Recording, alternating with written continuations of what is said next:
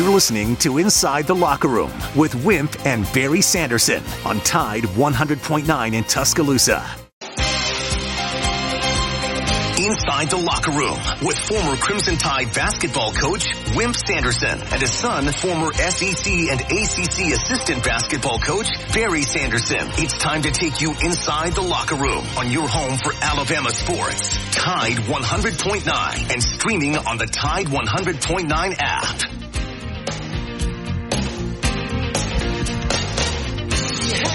And good morning. Welcome into a Tuesday edition of Inside the Locker Room. 205-342-9904. We tell you each and every morning is the phone number to get in on the show with us this morning. Our Twitter account's at Locker Room 109, at Barry Sanderson, at Wimp Sanderson 1. The email address for the show is wimpandbarry@yahoo.com. Download the Tide 100.9 app to your smartphone. You can take us with you anywhere you go. You also have a little chat button on there if you want to send something in to Noah and those guys. I think it's up on the right-hand corner there, so you can do that right there off of the app. We want to thank Yellowwood for any project.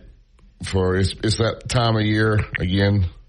If it has to last, it has to be tough. Withstand the elements year after year. When it comes to building outdoors, it doesn't come any tougher than Yellowwood brand pressure-treated pine from great Southern wood. For projects that stand up against Mother Nature's best, be sure to head down to your local Yellowwood dealer for pressure-treated pine. Go to yellowwood.com to find that. And always remember, if it doesn't have that yellow tag on it, you don't want only one product to build that 5-star backyard, and it is Yellowwood. Kevin Skarbinski will join us here at the bottom of the hour. Coach Saban did meet with the media. I think he's very honest when he meets with the media. He doesn't, some coach talk, but if you ask the question, he'll be pretty honest about the problems with this football team. Good morning, Dad. How are you this morning? I'm okay. I'm fair. Let me give you what I do have in baseball. Bryce Harper hit another home run. Phillies won 5-3 against the Diamondbacks, which is big for them. It was a game one of the National League Series. And in the American League Series, Rangers beat the Astros 5-4. Texas Rangers lead Houston Astros by, I think it's 2-0 now. Tom Kim won the Shriners golf tournament. He's 21 years old. He's won 3 times, I think, and very, very fine player. Does a very good job with his interviews and so forth. Something you might be interested in. I watched the game last night. Because I don't like Dallas. I don't care for them much, and they won by 3, and against the Chargers. A needed win for them if you're a Cowboys fan, 20-17. Brock Bowers, Barry, is out 4 to 6 weeks. Mm-hmm. Sometimes you talk about injuries and you say you're injured, but somebody just jumps in there and takes your place. That doesn't happen in Georgia here with this kid. Nobody's going to jump in and take his place. Somebody's going to take his place, but they're not going to be as effective as this kid is. Bad sprain, and very difficult to run those routes. Washington quarterback has a broken hand. Central Florida, not Central Florida. They're playing Oklahoma, but their quarterback is back. I thought something was interesting today. They keep putting some stuff about basketball.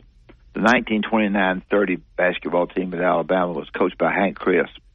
Hank Crisp is for just older guys, is the guy that Coach Bryant kept as defensive coordinator, kept him on the staff when he came back from Texas A&M. I think in 1957 that basketball team was 20-0 and won championship, I think, and was really very, very good. If you have a chance to look on there to see that, if you're a basketball fan. Lindy Hood was the guy who made all conference in football and basketball, and they played both back then. So pretty interesting. So that's really about all I've got. There's a lot of things. We got big games this week, of course, as Barry and I talked about yesterday.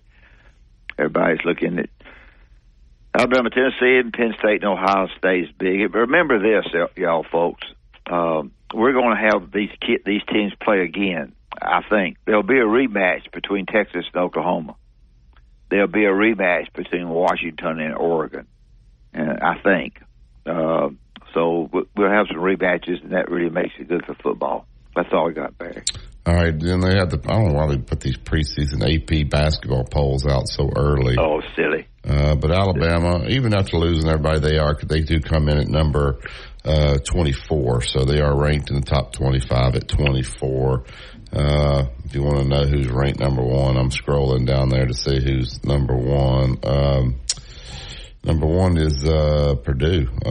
Kansas. Purdue is number 3, which Alabama plays, and they also will play Creighton, which is number 8, and they'll play Tennessee, which is number 9. So they play Auburn, but they're right there. Auburn's not ranked right now. They're not. So and Auburn got I can't remember exactly, but Auburn got a real break in the 2 teams that you play versus the 3 that you've been playing. Not versus, but making 5. Auburn's Alabama's schedule. I think Alabama ended up, but their 2 people they played twice. They ended up with Tennessee and Florida. I think that's correct. Barry can check me. And Auburn ended up with I don't know who, but they got a real break there because you study that thing. It's big who those 5 teams are that you played twice, because that's 10 of your 18 games. Yeah, so Alabama, the schedule's not quite as tough as it's been. Coach Oates is not really afraid to play anybody, but they do play some good teams, and so we'll see. Basketball season. We had our first practice yesterday. Good lands. I had one kid had to go to get mouth sewed up, and 2 out from hurt, and I don't know, man. It seems like a long season. These kids, they got to take care of these kids. I'm down to my numbers anyway, but hurt. A lot of people hurt, nicked up, and banged up. It's a long season, but we'll get started here in the next couple of weeks. My household, we got everybody sick. I got Mac throwing up, and Comer's sick, but it is Jack's birthday. I want to wish Jack a happy birthday. It's Jack's birthday, so if you see him out today, tell him to play some defense, get some rebounds, and happy birthday, and throw some strikes. Happy birthday to him. Yesterday was Jay Sewell's, and I called him on behalf of our show and thanked him for being on our show. And I think he enjoys being on. Yeah, so good. All right, I hear all the people talking about all the problems that Alabama has, and they do have some problems, and I think you and I tried to bring that out in the summer, that maybe the problems are because the talent level is just not quite as good as it's been in the past. I ask you this. I know you guys do not drive off the road. Noah, don't let anybody drive off the road when I ask this question.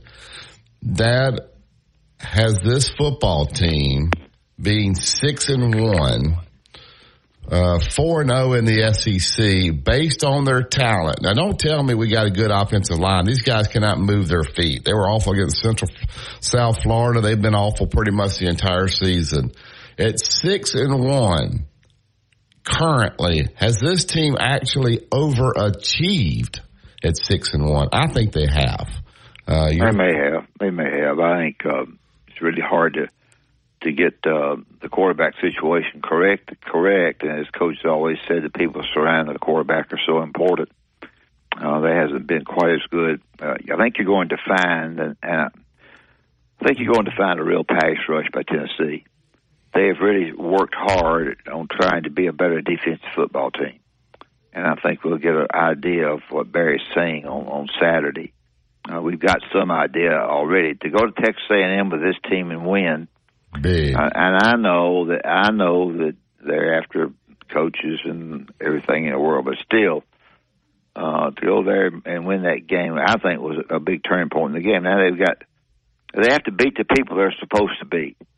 So the question marks are Tennessee and LSU and Auburn. Those are question marks. The other games that they probably can win. So it's it's been an okay season for them. People just you can't satisfy the expectations of people when you've been so good for so long. Because when you drop down a tad, and then everybody's bad. That's not the way. That's not the way it works. If you're going to drop down a tad, sometimes you can't keep from it. And they've dropped down a tad, but we look back, or they look back, or fans look back and compare it, and make their expectation factor real high. Yeah, I think this team, to go to A&M, regardless of what A&M is, the way they're up for this game, to beat them, to beat Ole Miss the way you beat them. I mean, you beat them. Ole Miss has proven out to be pretty good, sitting there with only one loss. You beat them you beat them at home as well, pretty good. So we'll see about Tennessee, coming in this weekend. Now, Nick Saban and Pete Golding's gone, but Nick Saban was here. There's nothing that he loves more than a good defense. His team got embarrassed last year in Knoxville. Now, Tennessee was due. They've ridden this win. I asked you this yesterday, do you show them film? Do you know what catch that place? Do you go over the game last year? Do you go on them charging the field, all the different things? Do you use that as motivation for this week? Or do we have so many problems right now we can't worry about all that outside noise, and we gotta just concentrate on each position, blocking better, helping this left tackle? Do you use the game last year as motivation at all? Oh, I think so. I think, a little bit. I just think this year's this year, and that's kind of over with. But last year was a total mess, and everybody got all down the dumps about it, and Tennessee played well. So Tennessee's beatable. I'm a little surprised that the line is the number that it is. Maybe I'm way off. Maybe Tennessee's not what I think they are, but I thought they played. And you're going to play harder at home, and I thought they did against A&M. So I think it's going to be a very tough game. Yeah, the line's still holding right here at 9.5. All right, we got a couple calls coming in, but we're right up pressed on this break. We'll take the break, get to the phone calls. Plenty of lines open, 205-342-9904. 2-minute truck. They're out at 1330 Martin Road East. That's where you go if you want to pick up the boxes and packing supplies in preparation for this move. When you make the move, you want to use the best. These guys will take a stressful situation and make it seem easy. Give them a call today, whether it's a local, out of town, out of state. You got Halloween decorations or Thanksgiving, you need them moved in and out of the house, out of the attic. They come over there to take care of anything you need moving wise. 205-247-5050. That is 2-minute truck. Movers who actually care. Tide 100.9 traffic. From the Townsend Nissan Traffic Center, just got a report of a wreck on Covered Bridge Road near the fire station. That's fire station number 11. I'm seeing significant delays. If you see other conditions, of course, give me a call. These are super offers from Townsend Nissan. 2, 4, 6, 8, up to $10,000 off select Nissans. Go see them. I'm Captain Ray. Here's what's trending on the Tuscaloosa thread. Good Tuesday morning. 39-year-old James Randall Murray has been indicted and charged with manslaughter and leaving the scene of a crash that took the life of 44-year-old Levante Caldwell in 2021 in Tuscaloosa. TPD reports show Caldwell was traveling between Coling and Cottondale when her vehicle collided with a Chevrolet Silverado. Both vehicles tumbled down a 20-foot ravine. The woman was pronounced dead at the scene. Murray left the scene but was found at a nearby intersection. Click TuscaloosaThread.com for more local news. Don Hartley, Town Square Media, Tuscaloosa. Join Tide 100. Tide 100.9 Tuscaloosa weather. We're forecasting sunshine in full supply today. Tuscaloosa's high 68. Clear tonight, the low 46.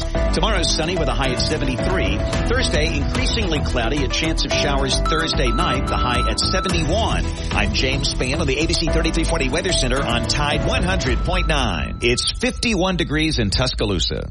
Where the season never ends. This is your home of Alabama sports. Tide 100.9. Get streaming on the Tide 100.9 app.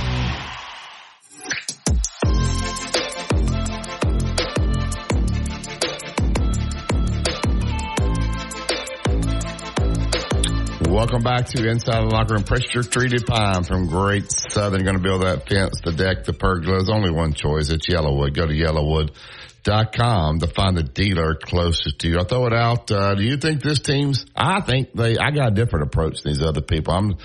I think they've overachieved, being 6-1. Some people, being very critical of them. There are positions where they're not playing well. I'm not going to say that there may be positions they're not coaching well. I don't know enough about football to say, whether they are or they aren't, or maybe they are coaching well and they're overachieving. Let's get to the Yellowwood hotline and get Tom in. Good morning, Tom.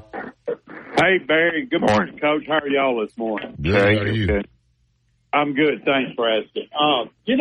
One thing that was interesting to me yesterday when y'all had Max on with his conversation, and y'all were pointing out some of the problems that Alabama has, and I think everybody in the world can see that the offensive line is not what it should be, or they're not living up to their recruiting rankings. Let me say that. And but Max, some of the other problems, he made this statement, and I tell you what, it turned out when he said it to be true in my mind. Alabama's not the only one suffering from the situation, and there's a lot of teams that are.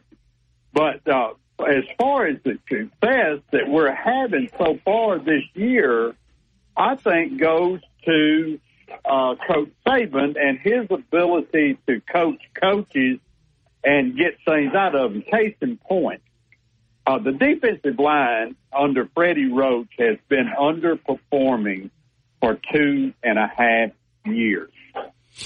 And I have been very critical of Coach Roach and actually Coach Saban for allowing him to stay at Alabama.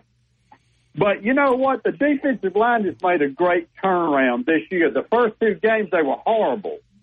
Same thing going on. Now, I don't know who's responsible for getting everything going in the direction it should go as far as the defensive line, but somebody did. And the results have been outstanding because when that happened, the defense started playing a lot better. The turnout for the results turned out a lot better now. And so I owe Coach Roach an apology because he's done a fine job this year after the first 2 games of getting this team, getting the defensive line playing. You see what I'm saying? Yeah. You know what's weird to me, and this may be just because he's not on the field, you never see Kevin Steele. Like, they usually will show, like, the guy in the booth. But, I guess Goldie was on the field. Kirby was on the field. I guess Bill O'Brien was in the box, I believe. Lane Kiffin was on the field. Would you even know that, Kevin Steele, Dad and Tom was our defensive coordinator if you weren't an Alabama fan? You never see this guy at all or hear anything about him much. Why is that? Because they're playing well? Why is it? Well, a lot of people are. I'm sorry. Go ahead. No, go ahead. It's all right. Go ahead. No, a lot of people are saying that there's something going on there. There's been a couple of people that made statements to the effect that he's not calling the defense and this, that, and the other. Others think not necessarily that, but they think something's going on, like maybe a rip amongst or something. I don't know. I can't read those kind of tea leaves. Yeah.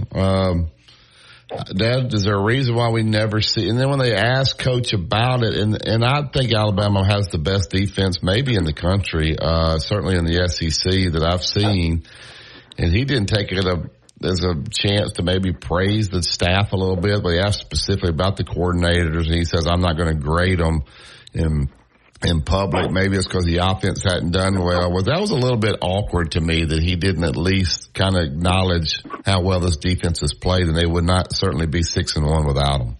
I kind of agree to that.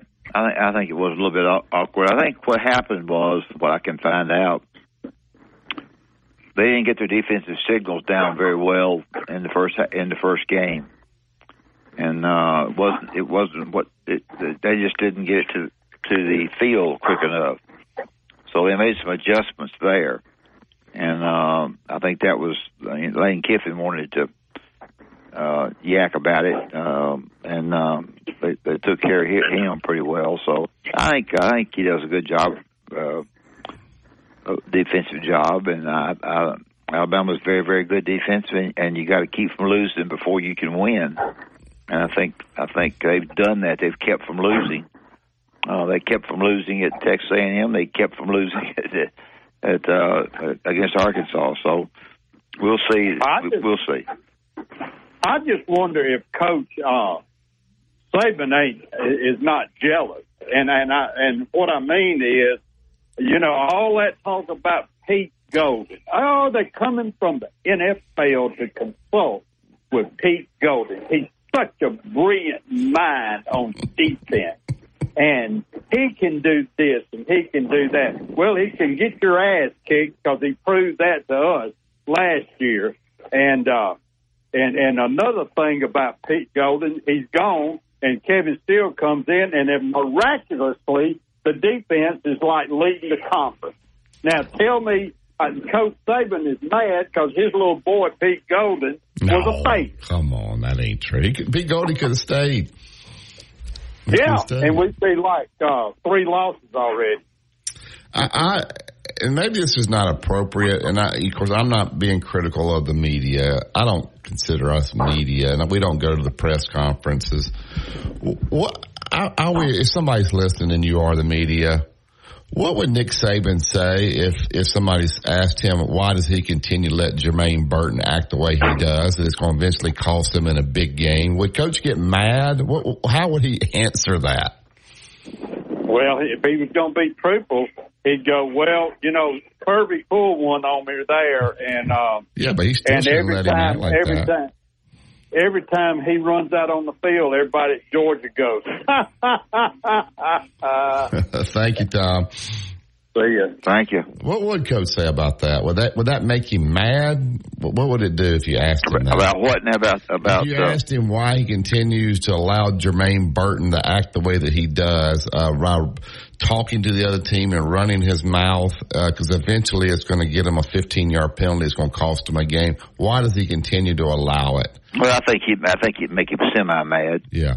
I don't know mad, but I think semi-mad. I wish somebody would ask him. So. Anyway, all right, back to the Yellowwood hotline. Get Philip in. Good morning, Philip. Morning. Good morning. Good morning, man. I think the team has overachieved defensively and perhaps sort of stagnated offensively at this point. I think the experimentation of whatever happened when they went down to Tampa and played USF, I thought that set the team back. And it has taken a while for Alabama to get over that, although they did bounce back with an enormous win over Ole Miss and then Mississippi State, Texas A&M, and Arkansas. So they've managed to hold on, and so I commend them for that. I do think going forward, Alabama's got to put some more points on the board to win some of these games coming up, specifically Tennessee and LSU. I don't think 23, 24 points is going to win those games. Go ahead. South Florida game was for a purpose, and that purpose was to find out who the second-string quarterback was. Now, I'm not saying that they did completely, but that's what the purpose was. It was the only game they could play where they could play 2 quarterbacks and still thought they could win. And it wasn't a good game. The offensive line killed this. Everybody got out of sorts because Milroe didn't start. But it was a reason for that. It was a purpose there. Everybody's beating South Florida now, even UAB. So I think that's what they did. Was that the right time to do it? Maybe not, but that's what they tried to do. I don't think Alabama people realize that their kicking game is superior. That field goal kicker and that punter, they are really good. So they keep them. If we didn't have a good field goal kicker, we'd be in trouble. I'm going to tell you who frustrates me, though, Philip, and I want to see if he frustrates you, too. And I think he's overrated, and people are going to tell me I'm crazy about this. And I hate to be critical of a kid, but Kool-Aid returning punts, he will never run up there and catch the ball. He lets the ball hit the ground. we need somebody back there that's going to go get the ball. He drives me crazy back there. Do you see the same thing? He never goes and gets the ball. Yep. And I tell you, I think he's lost a little confidence, too, because the times that he did go get the ball, there was a botch up. Either he'd fumble it around a little bit or come close to losing it. So I think he's lost a little confidence. I'd love to see Terry Arnold back there some. And I tell you, I'm still high on this Kendrick Law kid. I don't think Kendrick Law gets in the game nearly enough. Yeah, I don't know. Kool-Aid's just not. I love that. Yeah. So yeah, I love Kendrick. I love Kendrick Law. And another thing too, Barry, and Alabama, to me, really does not have a bell cow receiver that has stepped up this year. Some weeks Bond will step up, some weeks Prentice will step up, and then Burton, has had some ups and downs, and he's been up lately. Yeah. The only negative with that guy is he's out of control mentally. I mean, totally out of control. But Alabama's also getting some injuries, which is a little concerning. You've got Trezman Marshall's nicked up. You've got now Dupree, this tight end that was a huge help on the line, and boy, do they need help. Now he's hobbling around, so that's concerning. Yeah, they stayed away from maybe the year-ending injuries, but they'll start to build up. That's where your depth really helps you there. So thank you, Philip. Thank you. Thank y'all. Have a good day. All right, we got to get to break here. Sorry, Bryce, you have to call back. We're going to get Kevin in when we get back from break. Royal Cleaners, they want to make your life a lot easier. Everybody's extremely busy with all the holiday season coming up, so they'll come to you, get all the laundry, get it cleaned up, and deliver it right back. You just give them a call, 205-391-0034. If you want to drop off, University Boulevard, Bridge Avenue, Northport, or 4851 Rice Vine Road. For all your cleaning needs, only one choice, it's Royal. Once again, 205-391-0034. You're listed Tide 100.9 and 1230 AM WTBC, West Alabama's only sports talk show. Tide 100.9 traffic. From the Townsend Nissan Traffic Center, we still have that wreck on Covered Bridge Road right off the interstate. It's near the fire station. I see significant delays. If you see other conditions, of course, give me a call, 205-886-8886. These are super offers from Townsend Nissan. 2, 4, 6, 8, up to $10,000 off select Nissans. Go see them. I'm Captain Ray. Built to win. Touchdown, Alabama! Built for championships. Throws intercepted, Alabama. Built by Bama. Alabama is still Alabama. The Crimson Tide play here. Join us Saturday as the Crimson Tide look to get revenge on Tennessee. Our coverage begins at 11:30 on your home for Alabama football. Brought to you by Birmingham Racecourse. BirminghamRacecourse.com. You can be a winner too. Inside the Locker Room with Wimp and Barry on your home for Alabama sports. Tide 100.9 and streaming on the Tide 100.9 app.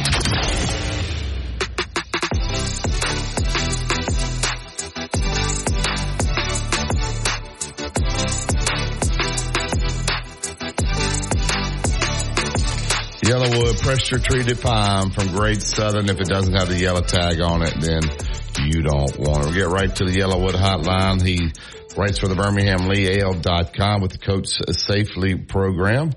Joins us every Tuesday. Kevin Skarbinski. Good morning, Kevin. How are you? I'm good, fellas. How are you? We're good. You're okay. Go ahead, Nat. Alabama, Tennessee, of course, third Saturday in October. Usually, it used to be. This, I think, is a Tennessee game that's improved. A Tennessee team that's improved defensively, just because they were playing at home. But what you've seen of Tennessee, I know they're not as good at quarterback, but I do think they didn't play well against Florida. But give your assessment of Tennessee right now, what you've seen versus Alabama. Well, if you compare them both against a common opponent in Texas A&M, I think you saw similar teams that played very well defensively, that were difficult to run the ball on, and brought pressure on the passer, and struggled to be consistent on offense, but made enough plays to win that game. I think, interestingly, Alabama may be more explosive with Jalen Milroe's ability to throw the deep ball. But Alabama, obviously, as we saw Saturday, can also be very inconsistent on offense. We also saw that in College Station when Alabama went out there. So they really haven't put together 4 quarters yet against, certainly not in a conference game. So, they've had that lull in every game. And I think Tennessee has too. And I think you made a good point, Wimp, that this is not the same Tennessee team that went to Gainesville. They are better. They have improved. They're not what they were last year. So this game, last year was such a high wire act. So many big plays offensively, so many points, so many touchdowns. This game looks like the opposite. This game looks like it'll be more of a defensive struggle, at least the way that the teams have evolved to this point. Okay. Kevin, when Dad was coaching, everybody kept saying, when you going to get a 7-footer? When you going to get a 7-footer? And he said, I think I'll go get a 6'8" guy that can run, that's athletic. I'm not trying to coach football. I don't know a lot about football. Can these offensive linemen, we always talk about wanting to get big old guys. Are these guys like the 7-footer in basketball that can't move? It's not as good. Are these guys too big to where they can't move their feet? The left tackle, the guys are going by him so fast, he's going to get a cold. Is there such thing as being too big on the offensive line? Well, in certain situations, I think that's true. And they made the dude from Arkansas look like a combination of Will Anderson and Dallas Turner and Derek Thomas. They did. I mean, that guy's a good player, but good grief. Yeah. He blew up Alabama's offense time and again, and that clearly that position has been an area of concern that has not been solved. They've tried different guys there, and nobody has stepped up and seized the job. So it's, they're going to have to, and he doesn't want to move the right. I thought Nick Saban made a good case yesterday why you don't move the right tackle to the left tackle, because the right tackle is doing a good job, and maybe you create more problems if you take a guy who's solid and you move him to a different spot, and then you create issues at the right tackle spot. He's got to learn the left tackle spot because they're not the same position. So, it looks like they're going to have to live with that and the growing pains that they've seen at left tackle. But I think your point is valid, Barry. Size is good when it comes to mashing people, when you're moving straight ahead, when you're run blocking, when you're power blocking. But when you're trying to pass protect, they bring these cheetahs off the edge. That can be a problem. And everybody in the SEC, just about everybody has those guys, right? Yeah. Some are better than others, but everybody has somebody coming off the edge that's a problem. And usually it's more of a speed guy than a bull rush guy. So, there are different ways to deal with that. Obviously, you can add a tight end on that side. You can chip the edge rushers. There's all different kinds of things they can do, but it just means that you can't leave that left tackle on an island. You've got to make sure that you've got some help over there, depending on how the defense lines up. So, and Tennessee's the same way. They can be troublesome coming off the edge. So, it's one of those things. Alabama's going to have to continue to coach them up, and they're going to be these growing pains. And doesn't look like they're going to be solved this year, or they're going to be complete this year. So, it's just something they're going to have to scheme around, really. Will you do me a favor? Get one of your media friends to ask this to Coach Saban. Why does he? This is the only thing that surprises me. I think they've overachieved actually with their talent level to be 6-1. I know they're not playing well, and Alabama fans are frustrated, but I think they've overachieved. But my question would be, I cannot believe he continues to let Jermaine Burton talk as much as he talked and run his mouth. He's going to get a 15-yard penalty at the worst time. It's going to be against LSU. It's going to be this weekend. He has not gotten that stopped. why does he continue to let this go on? Would that make him mad if you asked them that in the press conference? I don't know. It is interesting though that's not characteristic of Alabama receivers. Mm-mm. If you look at the guys, which is unusual for that position, that's the phrase diva wide receiver was created for a reason. Those guys tend to be look at me kind of guys. They tend to be high strung, and DBs are the same. DBs are celebrating.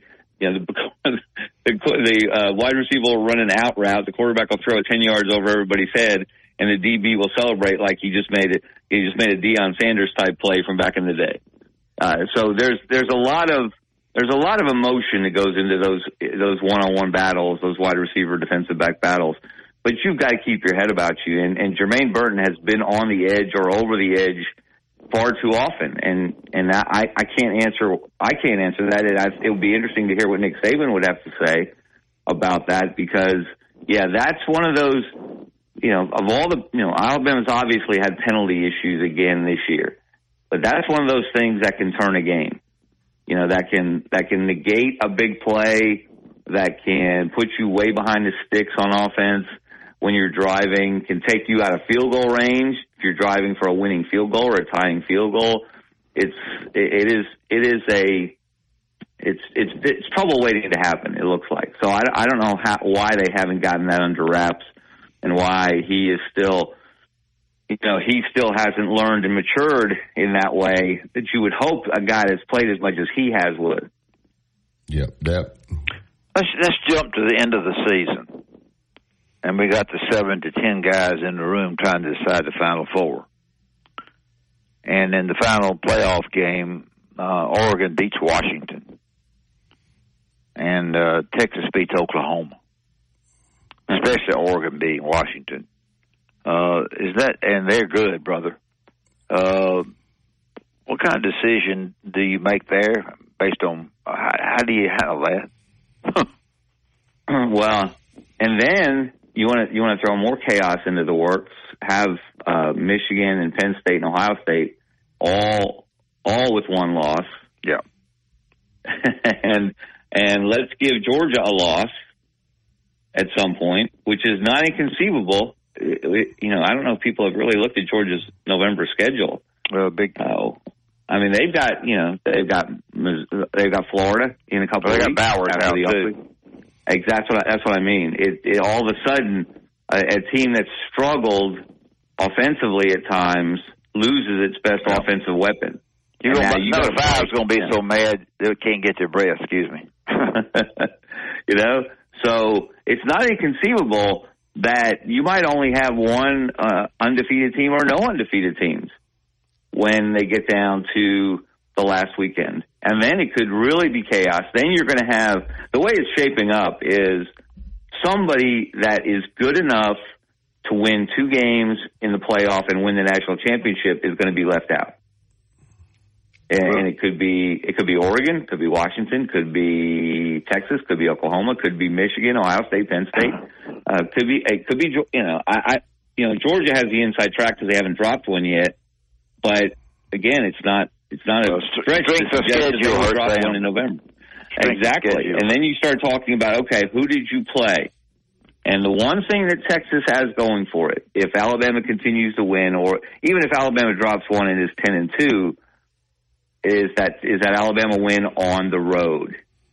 Ohio State has that Notre Dame win. If Notre Dame keeps winning, those kind of games can make a difference when they get in that room. And that's in strength of schedule, very likely will be a determining factor, if not the determining factor, if they have a bunch of one-loss teams especially that have beaten each other head-to-head.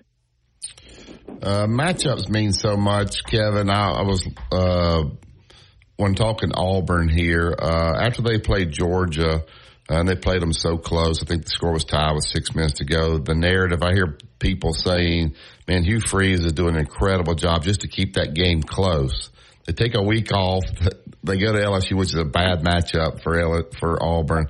They get killed. Those same people are saying, this job at Auburn may be too big for Hugh Freeze. The game may have passed him now. Wait a minute. 2 weeks ago, you were saying he's keeping this thing close to. Is there any honeymoon in SEC coaching anymore? Not really. Not when you make the kind of money that these guys make. Is that fair? Is that fair? I don't know that fair. I don't know that fair enters the chat when we start talking about college football and evaluating coaches. And again, the money that they make, that's a big part of the reason I think that the patience is not there. And let Hugh Freeze and Auburn lose to Lane Kiffin and Ole Miss this week at home, and you're going to hear more of those doubts and more of those questions about Hugh Freeze, because it was a bad matchup at LSU, and it was on the road.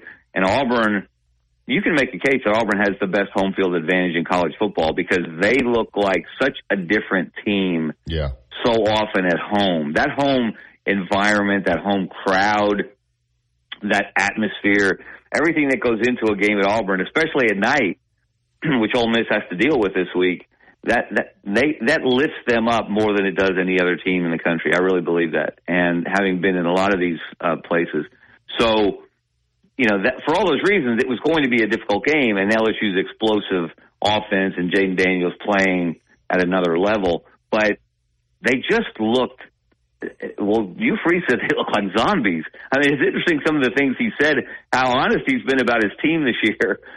When they got hit in the mouth early, and he said they look like a bunch of zombies on the sideline, that's a concerning comment. Yeah. Because they had so much energy and so much juice all around, from start to finish against Georgia. And of course, with 5 minutes left, the game was tied. And then to basically, the game be over 5 or 6 minutes into the game in Baton Rouge. And Auburn did a few nice things on offense in the second half, but they still have the same issues. They don't have a quarterback. They can't figure out what they want to do at quarterback. They're still hoping that they can find some magic formula in a combination of Peyton Thorne and Robbie Ashford that has worked at limited times, but for the most part has not worked if you go across the whole season. So, it's something that's just part of the profession now. You get paid handsomely right off the bat. You get paid bonuses for doing the kind of things, winning 6 games that you're supposed to do anyway, which is just amazing. Still amazes me. We see all these stories start, after this past week or so. So-and-so gets a $50,000 bonus or a $200,000 bonus or a $100,000 bonus because they got to 6 wins. They got bowl eligible. And if you're making $6, $8, $10 million a year, getting bowl eligible should be a minimum requirement of your job. Shouldn't get you a reward. But again, maybe that's just me. Yeah. I asked Dad this yesterday. The transfer portal. There are some exceptions to the transfer portal. Most of these guys are in the portal for a reason. They're either a problem, they couldn't play. You take Colorado, even Auburn, even Tyler Buckner. You take a guy like that. Now his career probably kind of over. Colorado takes all these guys. Auburn probably takes too many guys. Now you get all these guys in there, and then you find out they can't play. And then they got nowhere to go because they can't transfer again and be immediately eligible. So you got to get rid of them, kick them out the door, or keep them. I think you have to be careful when you first get a job, Kevin, taking so many guys because you end up either being stuck with them or you have to run them off again. They got nowhere to go because they can't be immediately eligible. Nobody's going to want a guy for 2 years for 1 year to play.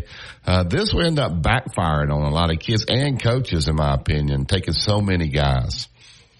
And I think a big part of that, Barry, goes back to the expectations. Yeah. To make things happen right away, to make a change, to come in with a splash.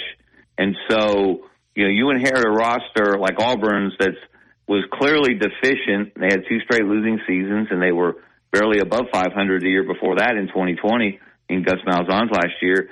So you feel like, okay, I've got to do something.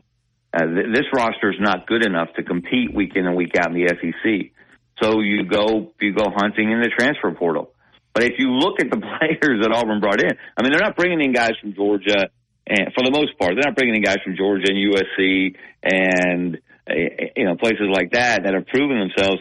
They're bringing in guys from lower levels who have had some success, but maybe there was a reason that they were at that other school in the first place. Maybe there was a reason they weren't playing in the SEC. Maybe at times they rise to the occasion and they can compete at this level, but day in and day out, week in and week out, maybe they don't. And I think Auburn has discovered that. I think Colorado has discovered that to a degree.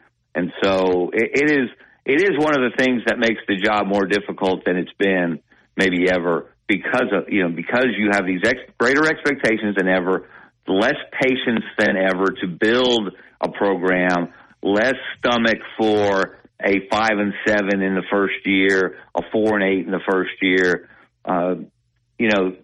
You can remember back in the day, Pat Dye's first year when Auburn went 5-6. Auburn people were not happy with the record, but they could see the progress.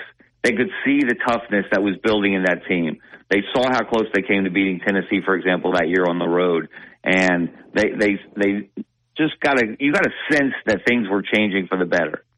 Now, people don't want to see progress just for progress' sake. They want to see it on the scoreboard. Yeah, they want to see. They don't want to see even Auburn fans. They don't want to see Auburn come close to Georgia, which is a change because not only had they not beaten Georgia for the most part over the last decade, they'd lost 9 out of 10. Now it's 10 out of 11. They hadn't even been close. That's a step forward. It seemed like until they went to LSU, but they want to win those games. They're tired of coming close. They're tired of not winning, and so you do things as a coach in building a roster that you might not otherwise do if you had more patience in your fan base. Yeah, that. I don't really have anything. I think it's interesting to see that this Tennessee game is going to be a very interesting game. I think. Are you surprised it's a 9.5 point spread? I am a little bit. I am a little bit too. Yeah, I think. Well, the next two. I may be way off base. I don't know. Well, again, Tennessee has not looked great, and maybe the memory of the Florida game is too vivid in too many people's minds. Then they went to Gainesville, and Florida essentially just was they out toughed them, they out physicaled them. They beat them up on the front, on the defensive front. They put all kinds of pressure on Joe Milton, so Tennessee couldn't run the ball that day. Florida was really physical up front. They were able to run the ball. They had a controlled passing game. Zach Mertz you talk about transfer portal guys that are overrated. He had to be the most underrated transfer portal guy in the country. I don't think anybody had much confidence that he was going to make much of an impact at Florida. Dude's completing 80% of his passes just about. He threw for 400 the other day at South Carolina when they needed a big offensive day because their defense didn't play well, and they came back from 10 points down in the fourth quarter. He's been an incredible surprise on the positive side as a transfer portal guy and a transfer portal quarterback. So I think maybe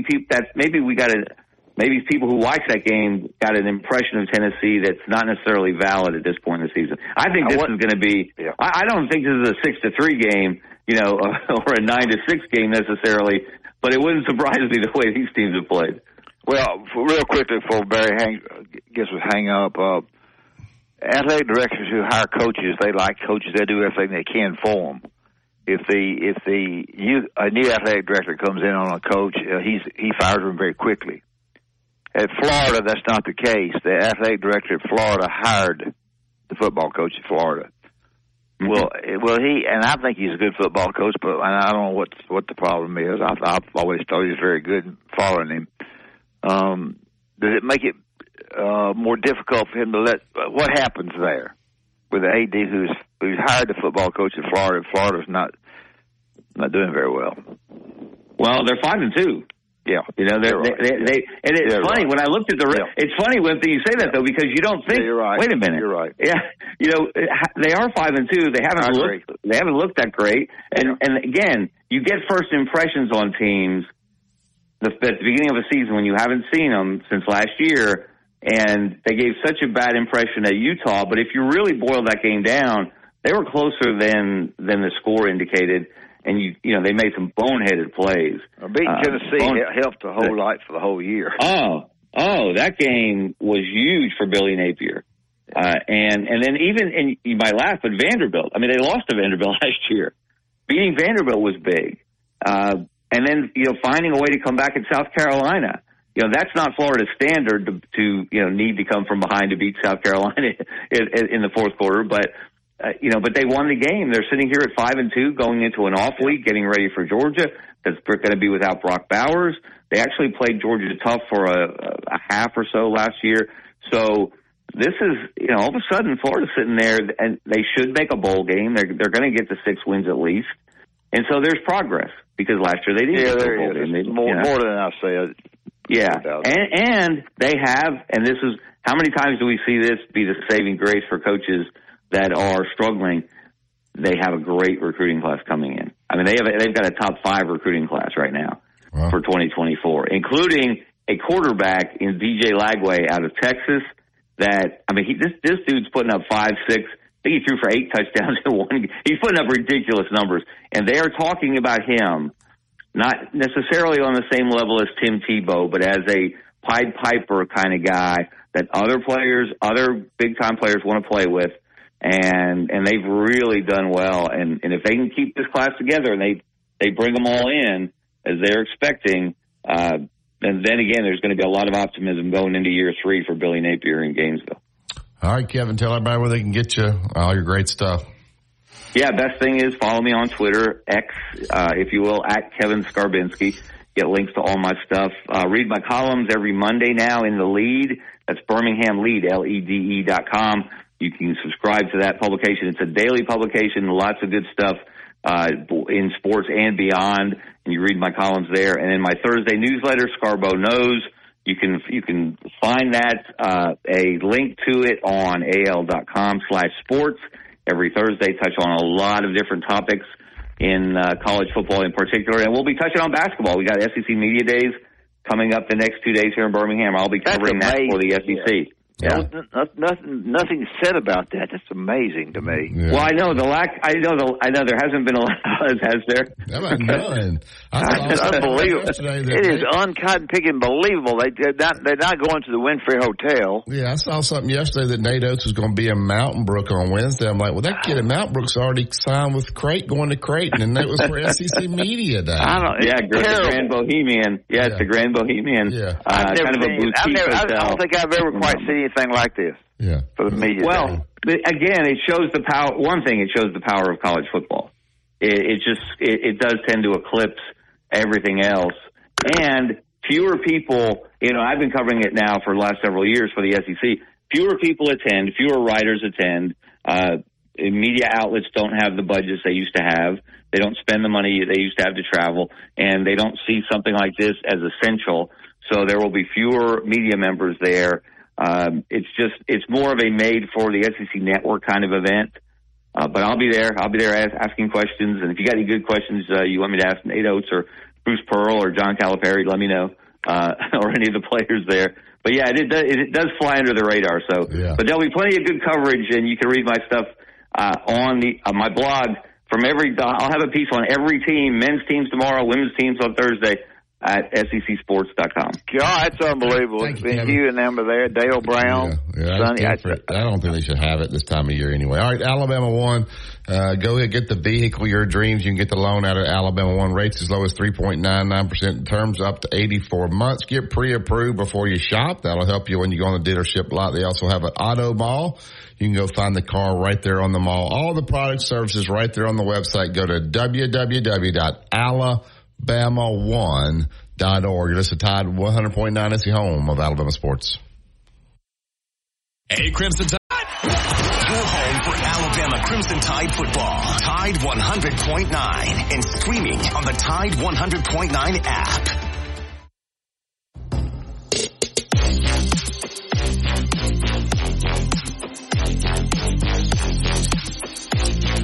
We want want to thank Yellowwood, pressure-treated pine from Great Southern. If it doesn't have the yellow tag on it, you don't want it. Go to yellowwood.com to build that 5-star backyard. They'll find the dealer that is closest to you. We're going to take the top of the hour break. Open up the phone lines, 205-342-9904.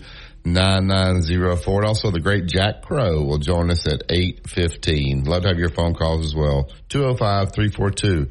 You're listening to Tide 100.9. It's the home of Alabama sports. Tide 100.9 traffic.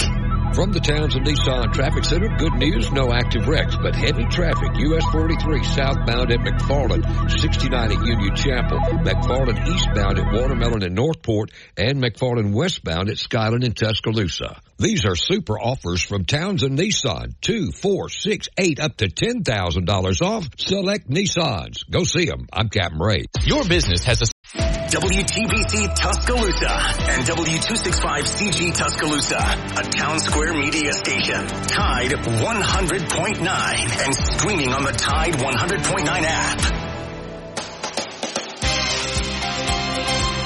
Inside the locker room with former Crimson Tide basketball coach Wimp Sanderson and his son, former SEC and ACC assistant basketball coach Barry Sanderson. It's time to take you inside the locker room on your home for Alabama sports. Tide 100.9 and streaming on the Tide 100.9 app.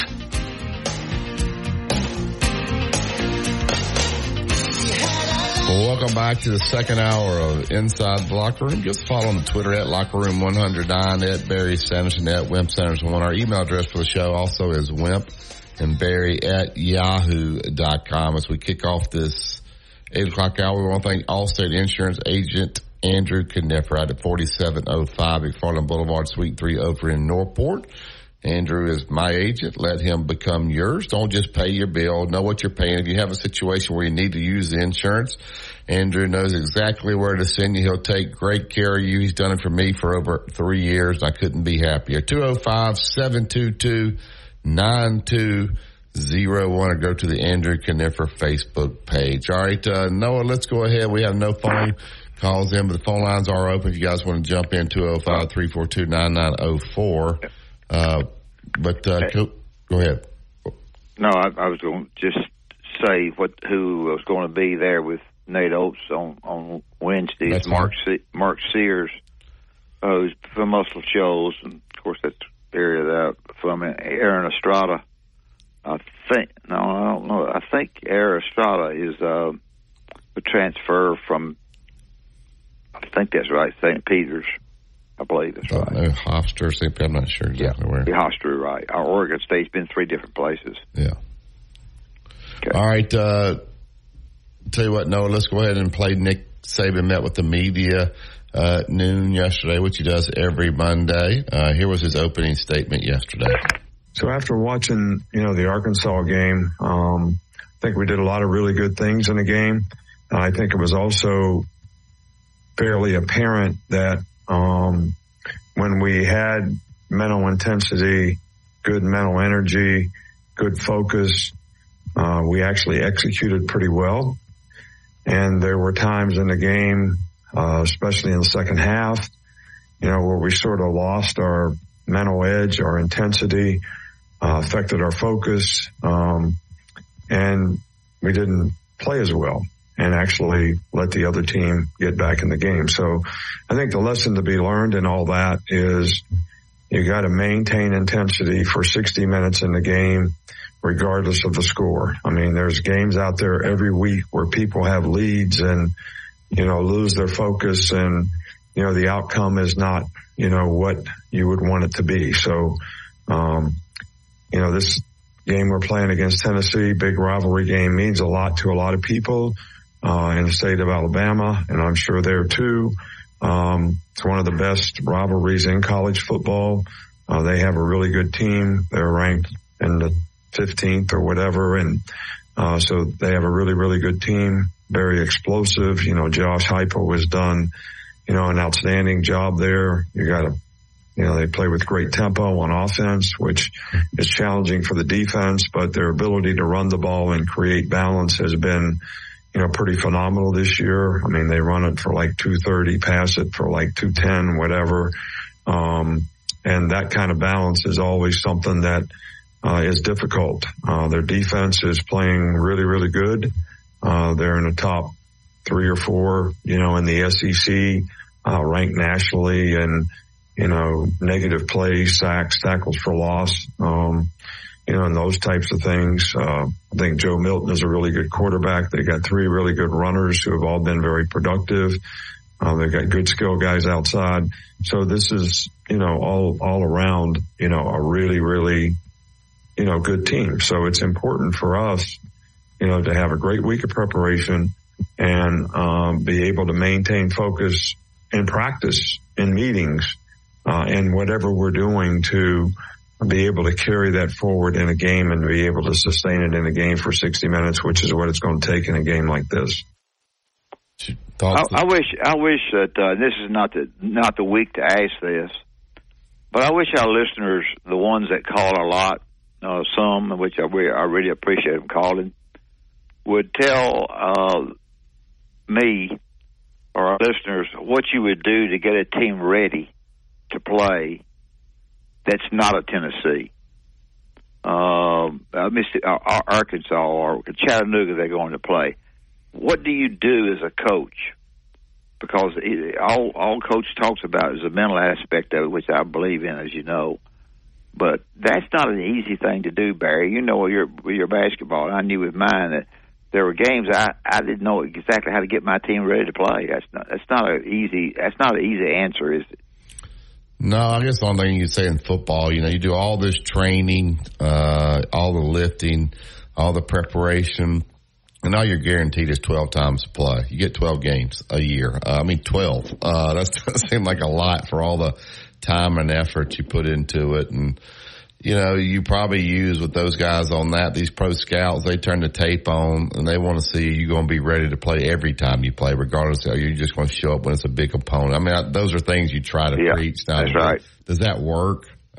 Probably not. Sometimes maybe to the kids that really care. All right, Noah, let's go on down the middle there to on the pass rush.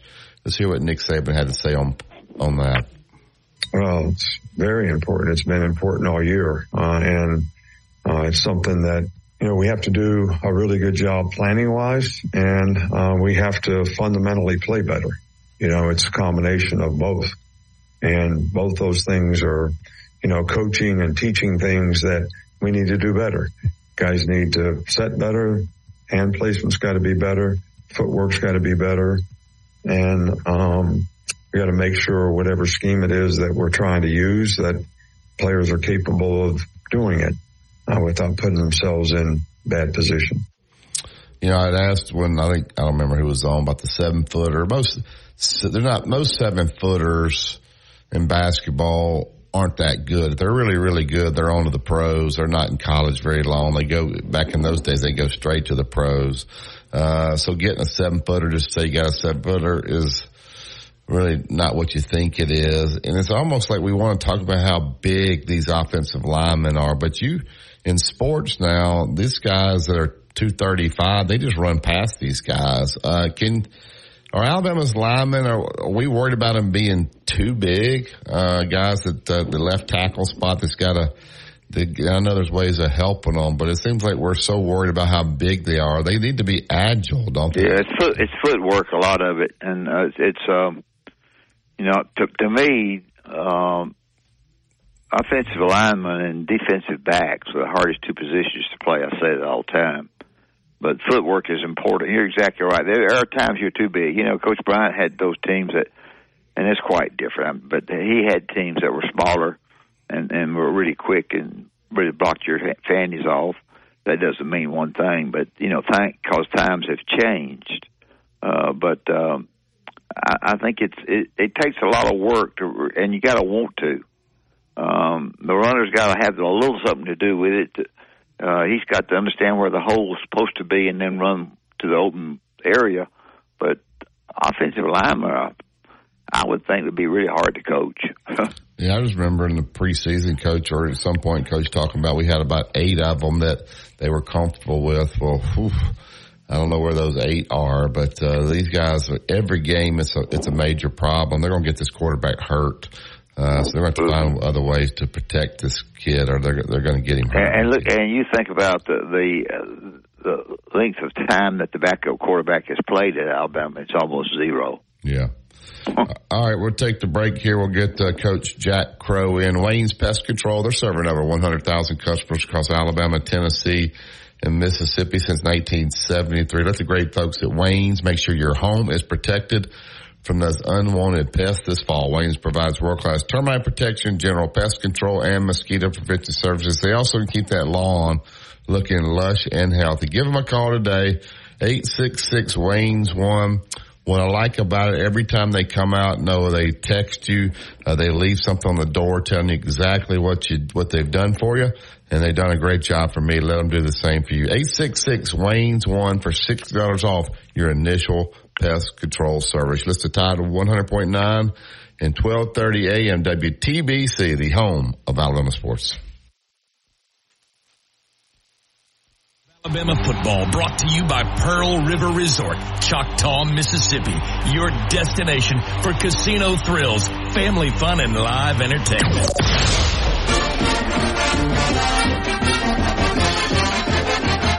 From the University of Alabama, this is Crimson Tide Today. It's a daily update on Bama sports, and it's brought to you by Everwood, the official treated lumber of Alabama athletics. Everwood, wood treated right. Hello again, everybody. I'm Roger Hoover. As Alabama starts preparations for this Saturday's game against Tennessee, head coach Nick Saban met with the media on Monday.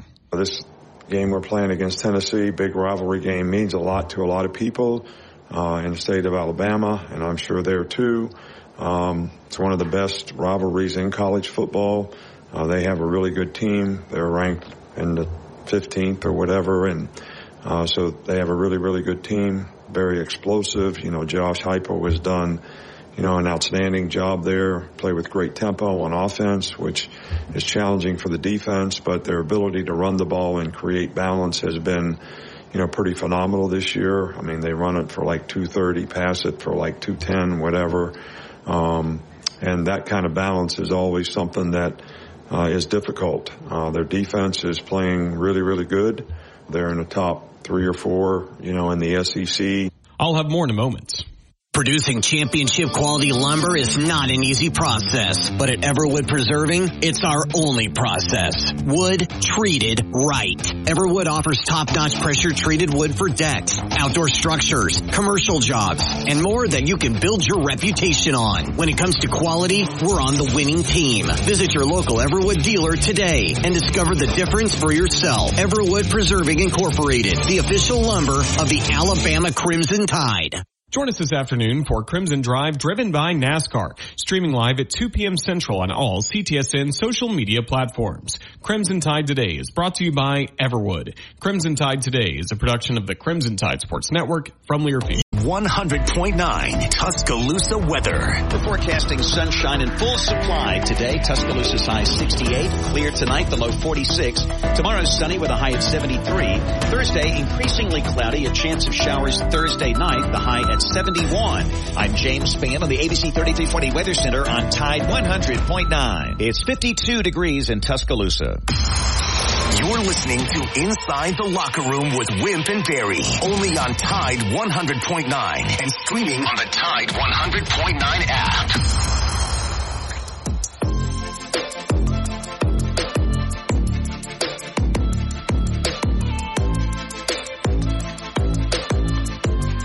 Go to TuscaloosaToyota.com, find the new inventory, the used inventory. They also got the great special going on out there right now. It's buy 3 tires, get 1 for $1. So some reason Dad wants me to buy 3. That way he can get 1 and then he'll pay the $1. Yeah, that's right. Yeah, there you go.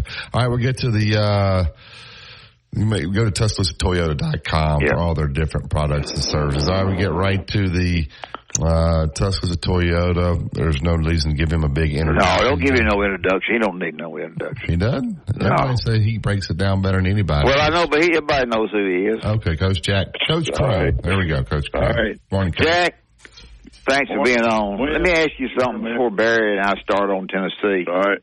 Yep. are there different ways for offensive line coaches to teach blocking? I know you block some ways for pass, some days for run, but are there some offensive line coaches that are a lot better than others?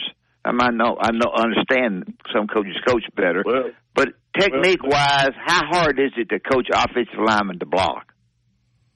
It's real hard, and you find a sort of giveaway point, Wimp, with giving size the first priority over athleticism. Now, Coach Bryant had athleticism, not size. Coach Bryant did. That's it, and the longer you get, the more it benefits you. But sometimes that works against your mobility, too, and your pad level. You hear that word pad level. I'm about to make a philosophical point here, okay? So bear with me. Pass blocking and run blocking are diametrically opposed to each other. One of them, you step back, you stand up, you get long, okay? And the more you can give ground and keep length in play, the better off you are. Run blocking, your weight goes forward. You get your center of gravity over your base, and your ability to move your weight onto somebody else is what creates movement on that person to block for the run. Now, some people teach elements of that better than others. Okay? And some people, you could just about bet, I don't know if y'all remember the name Alex Gibbs. Yep, sure I do. Hall of Fame. Yeah. He went to the NFL and shrunk his offensive line down to where, and their concept was, if we can run it, you're not going to be making it hard on us to pass. And so his lines were 6'3"-ish, you know, and they're winning Super Bowls. And then, you know, there are other people that, you know, if you're 6'7", you must be better. You know what? I don't know how many athletic 6'7" guys I've seen that could get their weight out over their toes and get into somebody and move their feet and actually run block for somebody. I think what you find is in a world of specialization is some people, you know, choose one over the other. And I think you've seen in the time that Nick's been at Alabama, you know, he's had a bunch of different kind of line coaches. He's had some good, all of them I think are good ones. Hell, he wouldn't hire anybody who wasn't a good line coach. But there's a philosophy that goes along with each one of those guys. And what's good and bad, Wimp, is how it fits what you're doing, you know, and what you can get caught with sometimes. Yeah, you're gonna have to block a pass rush coming towards the quarterback. Go ahead, Barry. Yeah. I mean, it just depends on how many times you're gonna back up. Yeah. But I'll say this about running a football too, which there's a lot of people having a problem running a football. If you practice one over the other, like if you look at your practice schedule, and you're spending 60-70% of your time backing up, so to speak. You know, getting high, stepping back, trying to get long, get your hands on people. You know, one of the biggest coaching points in pass blocking is don't let your head make contact. Okay? Well, why do people have a problem with that? Because when you run block, you lead with the crown of your helmet. Two different things. Two different things. And I'm telling you, you look at your practice schedule and you're backing up all the time. Yeah. Here's the old word. You'll get soft. And when it comes time to run, you don't know how to get yourself out over your feet. Drop your pad level down and use your leg drive and your hips to move somebody. You don't know how to use your hips. And as a coach, I can look at practice, and Nick can too. Dan, we're getting soft. I'm changing this practice schedule. Too much damn pass blocking in here. Yeah. Well, Barry? when you have a great defense, which Alabama does, they're up 24-6. What do you do when you come out in the second half? Do you get conservative? Did Alabama get conservative the other day against Arkansas? They end up holding on for dear life. Arkansas gets momentum. Sometimes you coach not to lose the game there. Just what did you see in the second half that was different than the first? Well, I think the things that it takes to control a game when you have a lead, the thing it takes to really control a game is different than what it takes to get the points. And when you got a lead like that, I don't care who you are. It's not more is better. You actually, any coach that's won a lot scores enough, and then he takes control. They didn't look like they knew how to take control of a game when they had the lead. I think, they went there. I think you can get yourself to where the kinds of plays that you need to control the game, which are mostly running the ball and play action pass, you can get where if you don't major in that, no lead would ever be safe because there's more error involved in some elements of offense.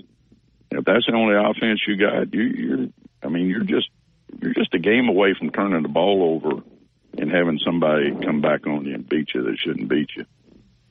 Yeah, Dep. We don't see the defense. Go ahead. There's too much football wimp. No, I think we know about Tennessee. Our listeners know. But it's interesting to find out. We talk about the defense coordinator's done a really good job. Lane Kiffin almost argue he's not really calling them, but I think they were just getting the signals too slow to the. Yeah. I think Alabama's improved defensively. Quarterback-wise, if they get somebody injured, that second-string quarterback hadn't played any at all. You can talk about Tennessee along with that if you want to. I know our listeners want to hear about Tennessee. Tennessee doesn't look like Tennessee before now. Sooner or later, the stats start saying who you are. Okay. And if you look at, we're at game 6, 7 for some people. You look at Tennessee stats, that's not Tennessee that I think they were, building their concept around. They're better defensively. Yeah. They're better defensively, and they're making a really concerted effort to run the football. A real concerted effort. Okay, that's interesting. And they're trying to get they've got their quarterback in don't get us beat mode. That's not the way, the other guy was. This guy can make plays.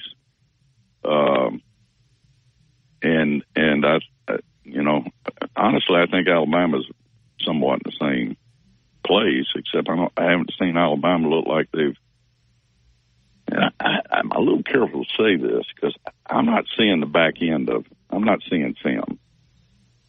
And I don't know sometimes, without seeing the back end, whether some of these things, what the intention or reason for some of the things that I see happening at Alabama, if it's all because the back end is saying we're going to stop the run, then throw it,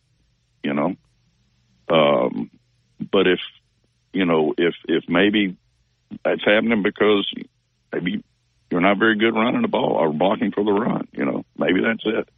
I don't know how to evaluate that without seeing the back end and watching tape. I'm not doing that, so I don't know how to. But I can tell you about Tennessee. The difference is Tennessee. I think they understand the limitations of their quarterback, and they're doing everything they can to be a running football team. Okay. They're doing everything they can to be a running football team, and they believe their defense. They believe their defense can keep the score down because your run-pass ratio is the element of how many points you score. And I think they believe their defense can keep the scoring down, that if they dedicate themselves to the run and keep their quarterback from getting beat, sounds like Gene Stallings. That is a different Tennessee team. Yeah, go ahead. It is a different Tennessee team, but I tell you what it tells you is whenever a guy like Heupel is just about winning, he ain't about the show. It tells you who he is, too. We're talking. You get a little heat. Yeah. Excuse me. You get a little heat when you're the head coach and you play ugly, but you win. But if all you care about is winning, let them be ugly. Yeah. Yeah, I think Coach was just, Coach Saban talked about he was frustrated at the end of the game because he wants to end it the right way. It's almost like being up 15 or 18 in basketball and you have 3 or 4 turnovers at the end and you win by 6. You just feel bad. You don't feel good about it. You want to end it the right way. He finally just absolutely lost it. And I want to ask you about that, number one. Number two, I've asked a lot of people this, but you would be the best one to ask. Jermaine Burton is very mouthy on the football field. He's going to get him a penalty at the most inopportune time. Are you surprised that Coach Saban hadn't gotten that in check yet? Does that show you right now that maybe he's coaching differently? I cannot believe he's still allowing this guy to do the things that he does on the field. Guys, since they started letting money flow through how many hits you get in your social media, it's changed coaching. Yeah. And it's had to change Nick, too. Does that surprise you that it's changed him?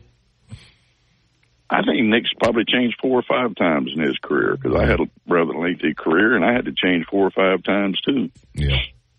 You do whatever you got to do to win because the bottom line is not, anything but winning. I don't think anybody's figured out winning better than Nick Saban has. I think the record says that. And if he's got to change, I wouldn't question the change. I'd say, okay, Nick says it's time to change. Hell, it must be time to change. I mean, that's how savvy I think that guy is. But I do think that, when you got social media playing into,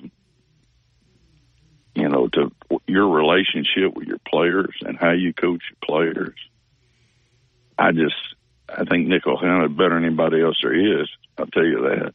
Yeah. Texas A&M has completely lost their football team because they can't play it that way. And I think I think every coach is having to deal with, these kids are, they're going to be getting rich on how many social media, how much attention they get, personal attention you get. What would Coach Bryant do that? There has to be on the road. Yeah, Coach Bryant would be crazy doing all this. Did be. But, don't think that's not at play here.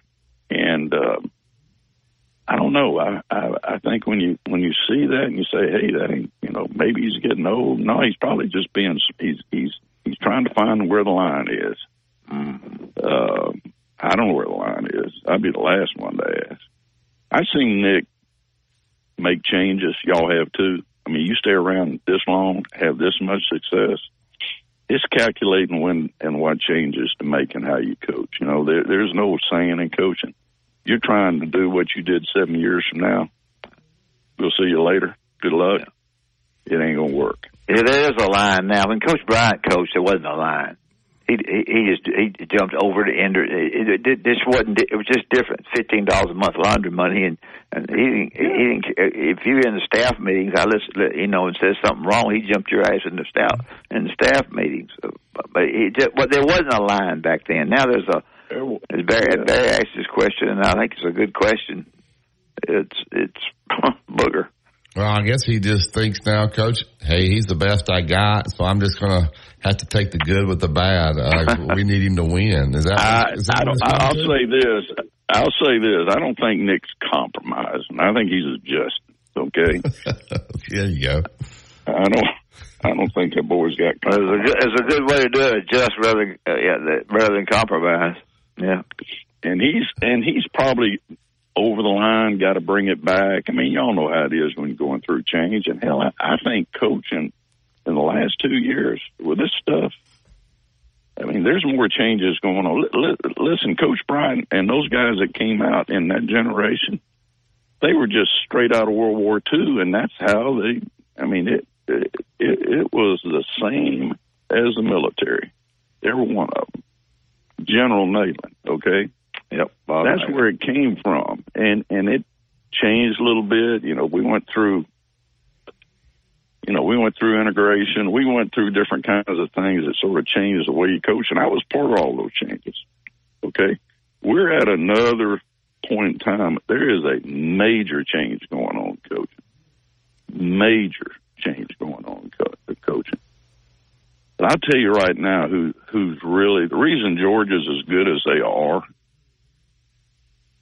I used to, in my meeting room at Jacksonville State, I had Kirby, Muschamp, and Mike Bobo sitting in there together. You know they were all teammates, right? Yeah. Stacy Searles. They got a coaching culture there. What everybody has to realize, a team's culture reflects a coaching staff's culture. What's becoming very hard for Nick, and I mean, he had a culture. Hell, he had all those guys. I mean, it's just hard to transfer the culture of the head coach to the coaching staff, and from the coaching staff to the team. And that's what you did in the military. Georgia, those guys don't even have to hardly talk to each other. They all think the same way at Georgia. I know all of them. Mm-hmm. One of them played for me. All Two of them played for me. Yeah. They all, I mean, you got culture where it's top down. I think Nick's trying to find his culture a little bit now. I really do, but he's the best as ever been. But it's just damn hard when people are coming to getting you damn coaches all the time, and they're, managing change is tough. I know before you go, though, we probably need to mention Auburn. They don't have enough players. We talked about you take a lot of transfers and you miss on transfers. You make a mistake on them in order to fill your roster. And I'm not saying they did it. I think Hugh Freeze is a good coach, but probably our listeners want to hear you comment on it anyway. Well, I think Auburn's culture is uniquely Auburn. I know it. Had a son graduate from there. I mean, I knew it. I mean, Sullivan and I grew up in the same neighborhood together. I've known the Auburn culture since I was a senior in high school. I think they're in danger of losing their culture a little bit. I think their culture really brings value to how well they, what that program produces. And I think they're fighting for their NIL identity. I really do. I think if they get too damn mercenary, you're going to look up one day and Auburn people aren't going to recognize their football team. I think there's some real danger here. I think he's a really good football coach.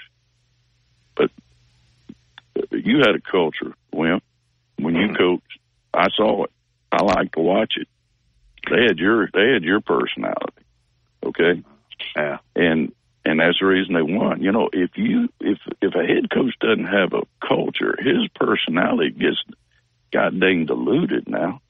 You know that. Georgia's got a culture. Alabama, because they got a great leader, they're never going to lose their culture. I mean, they're a great tradition. That brand there has got culture dripping off of it. Auburn could lose their culture if they don't watch out. Okay.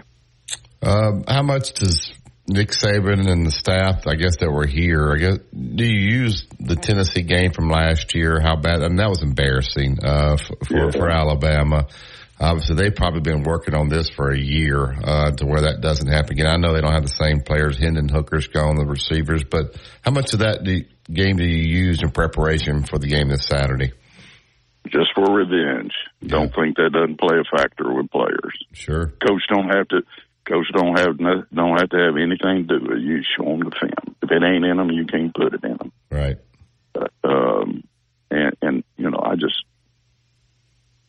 I think what Tennessee has become is a bad fit for Alabama. I mean, they've become a team that I think they picked the wrong team. They're going to have to pull out something a little different because, they're playing more like Alabama, except they're fixing to play Alabama. Yep. Anything else before we let Coach? No, I can't. In the football questions that Barry and I have asked you hit on what Tennessee is. I think they are different, and I think the pass rush is big. I think that's the real key to being able to block them. Anybody that's the quarterback at Alabama, I don't know. Because I guess in any time you coach games on field, what made Dan Lanning go for that 4th and 3rd with 2 minutes and 11 seconds to go on the 47-yard line? Is there any? Boy ain't very old. He's pretty young. And when you're young, you think you're smarter than everybody else. Yeah. And there is a new methodology out there that maybe the old percentages don't come into play. But there's a reason old coaches get old too. I don't know. I was sort of stunned, to be honest with you, when you do that stuff on the road. That's the thing. If there's an older coach standing in his ear saying, "This might not be good on the road, buddy." I'll tell you what, Jack. Bo at Auburn never could find himself. Nobody ever liked him, but he's gone to Oregon and made a culture for himself. I think he's sure by leaving, he just made himself a whole lot better. He needed a change in his life, and I give a lot of credit not to his dad, to his mom. I got Patrick. I won't go back. I knew Patrick when he was 10. Okay, the dad, and his dad, and the whole thing. And I'm going to tell you what. Now, Mom took over. Patrick going to call and cuss me here. Mom took over here somewhere, and she knew what that boy needed, and he did the right thing. He's become quite a player. Somewhere they're going to be a rematch in that one. They're going to play each other. Yeah, could be. Those 7 guys in that room, we got to pick the final 4. Going to have a hard time picking. Yeah, and I think in some situations, like we were in Columbia, South Carolina, like a kid didn't need to stay there; he needed to go away. Sometimes, depending on your situation, you need to go away to get all the distractions. I think Bo going far away probably helped him. Don't you think? It helped him a ton, man. Yeah. It helped him a ton. I got a picture of the kitchen table. His dad starts talking. His mom says, "Well, let me tell you what we're going to do." She is a beautiful, strong woman now.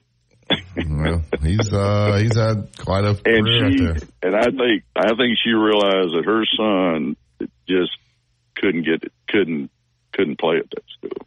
Yeah. And amen to that. I'm close to their family now, and I'm so proud of that boy. Yeah, he's done great. He's quite a player. I'll tell you. Yeah. Thank God he's gotten somewhere where he can just play, not have to worry about what the heck's going on everywhere else. Yeah. Distractions are gone, so he's playing well. Yeah. Coach, thank you very much. We appreciate you. All right, Jack. Great job. Thank you. I gave you last week off. Thank you. All right. I probably, he says Coach Saban's, I guess he's just learning to deal with Jermaine Burton acting like that. He wants to win the games, and anyway, so it's a good answer anyway. Yeah, it was. All right, let's talk about Bob Prince and Prince Glover and Hayes. Have an accident, and it's really it's an accident that could have been avoided. Somebody hit you, hurt you, and you don't know what to do.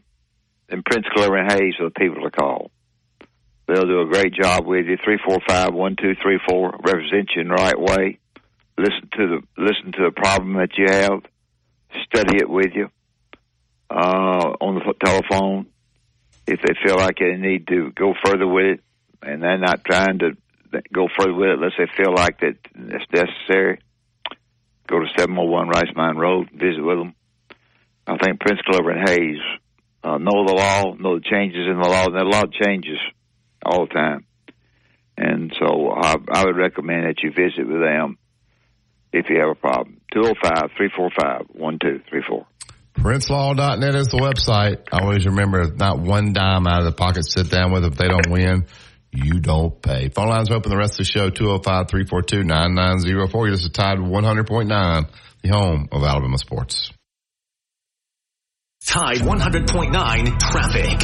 From the Townsend Nissan Traffic Center, we've got a wreck on 15th Street near Stillman Boulevard. We got a disabled 18-wheeler on Skyland northbound near the Jacks at 2059. If you see other conditions, give me a call. These are super offers from Townsend Nissan. 2, 4, 6, 8, up to $10,000 off select Nissans. Go see them. I'm Captain Ray. Need to know what's going on with the Crimson Tide? Then subscribe to our YouTube channel for exclusive content on your home for Alabama sports. Tide 100.9 and streaming on the Tide 100.9 app.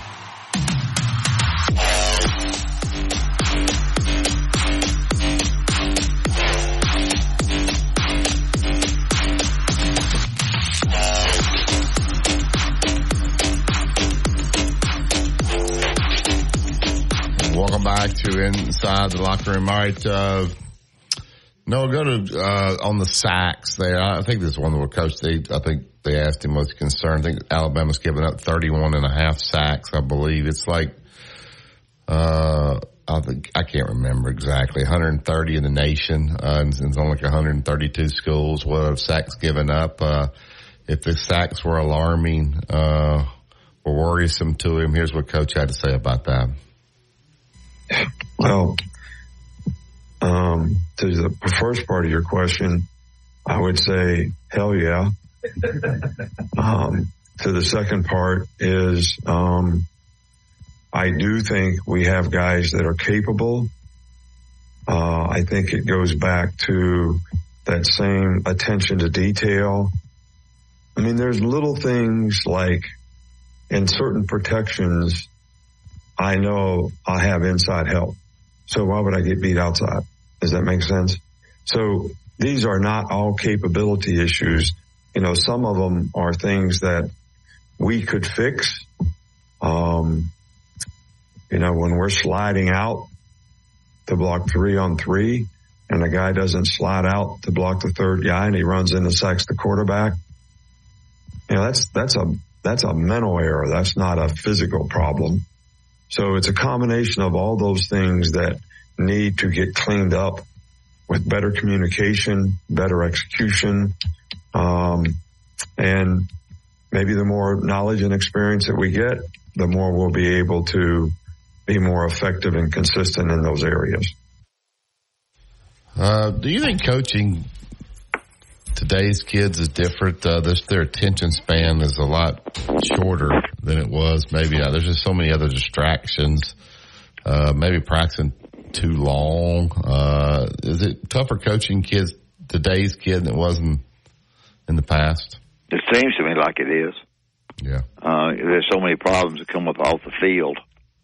And I think money, I know the more we say it, people get tired of it, but money does have an effect on how hard you play. If you're getting down and you're getting beat and the other guy next to you is making a lot of money, not making much, mentally, when you go back to your small town and you see your folks or your folks or other people's folks, and they say to you, I hear that quarterback of yours is making blah blah blah. It just all those things together in your mind. If you get beat, start with it. To me, it's so important to start the season off winning. Alabama's bounced back from the loss to Texas, but I tell you, Nick Saban's press conferences are not about X's and O's. They're just not. He's got people he visits with that knows how to handle people. His press conferences basically are about handling players and about what they did wrong mentally. It's not a lot about X's and O's. Yeah, if they ask us, he'll answer the question if you ask an X and O question there. But these guys are smart, man. They're watching film, they're meeting, they're looking at all the things that these people are calling these radio shows, but I personally think this team's overachieved at 6-1.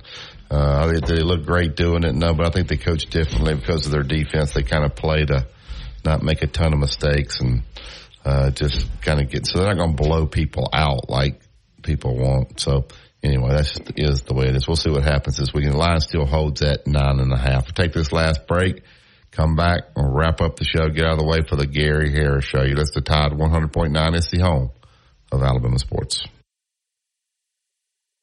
Tide 100.9 traffic. From the Townsend Nissan Traffic Center, we've got a wreck on 15th Street near Stillman Boulevard. We got a disabled 18-wheeler on Skyland northbound near the Jacks at 2059. If you see other conditions, give me a call. These are super offers from Townsend Nissan. 2, 4, 6, 8, up to $10,000 off select Nissans. Go see them. I'm Captain Ray.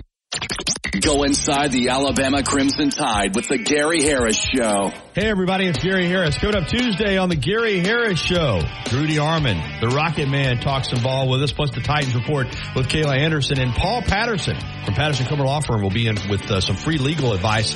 That's Tuesday morning at 9 a.m. on the Gary Harris Show.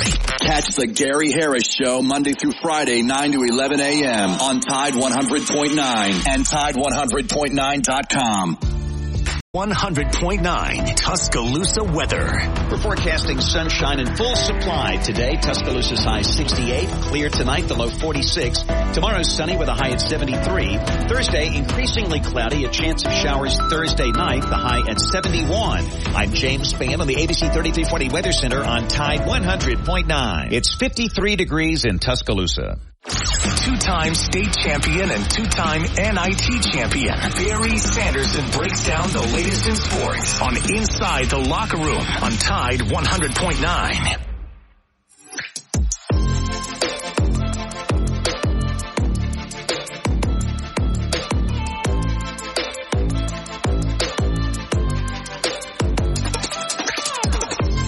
Welcome back to Inside the Locker Room. Alabama One, all the different products and services. You can go right to the website, alabama1.org, looking for the vehicle loan, the mortgage, the credit card, all right there at the website. If you want to swing by any one of the branches, they're spread out all over the state. The people at Alabama One are what makes it so special. They'll take great care of you. They'll find the best solution for you, whether it be a credit card, a mortgage, vehicle loan, whatever you need. These guys are ready, willing to take great care of you. All right, Dad, a lot of pressure probably on that Ole Miss Auburn game this weekend. Obviously, Hugh Freeze had his problems, are well documented at Ole Miss. People talked about Lane Kiffin could have had the Auburn job, ended up using it to get a raise there at Ole Miss. Auburn plays a lot better at home than on the road. What do you anticipate in this game this weekend?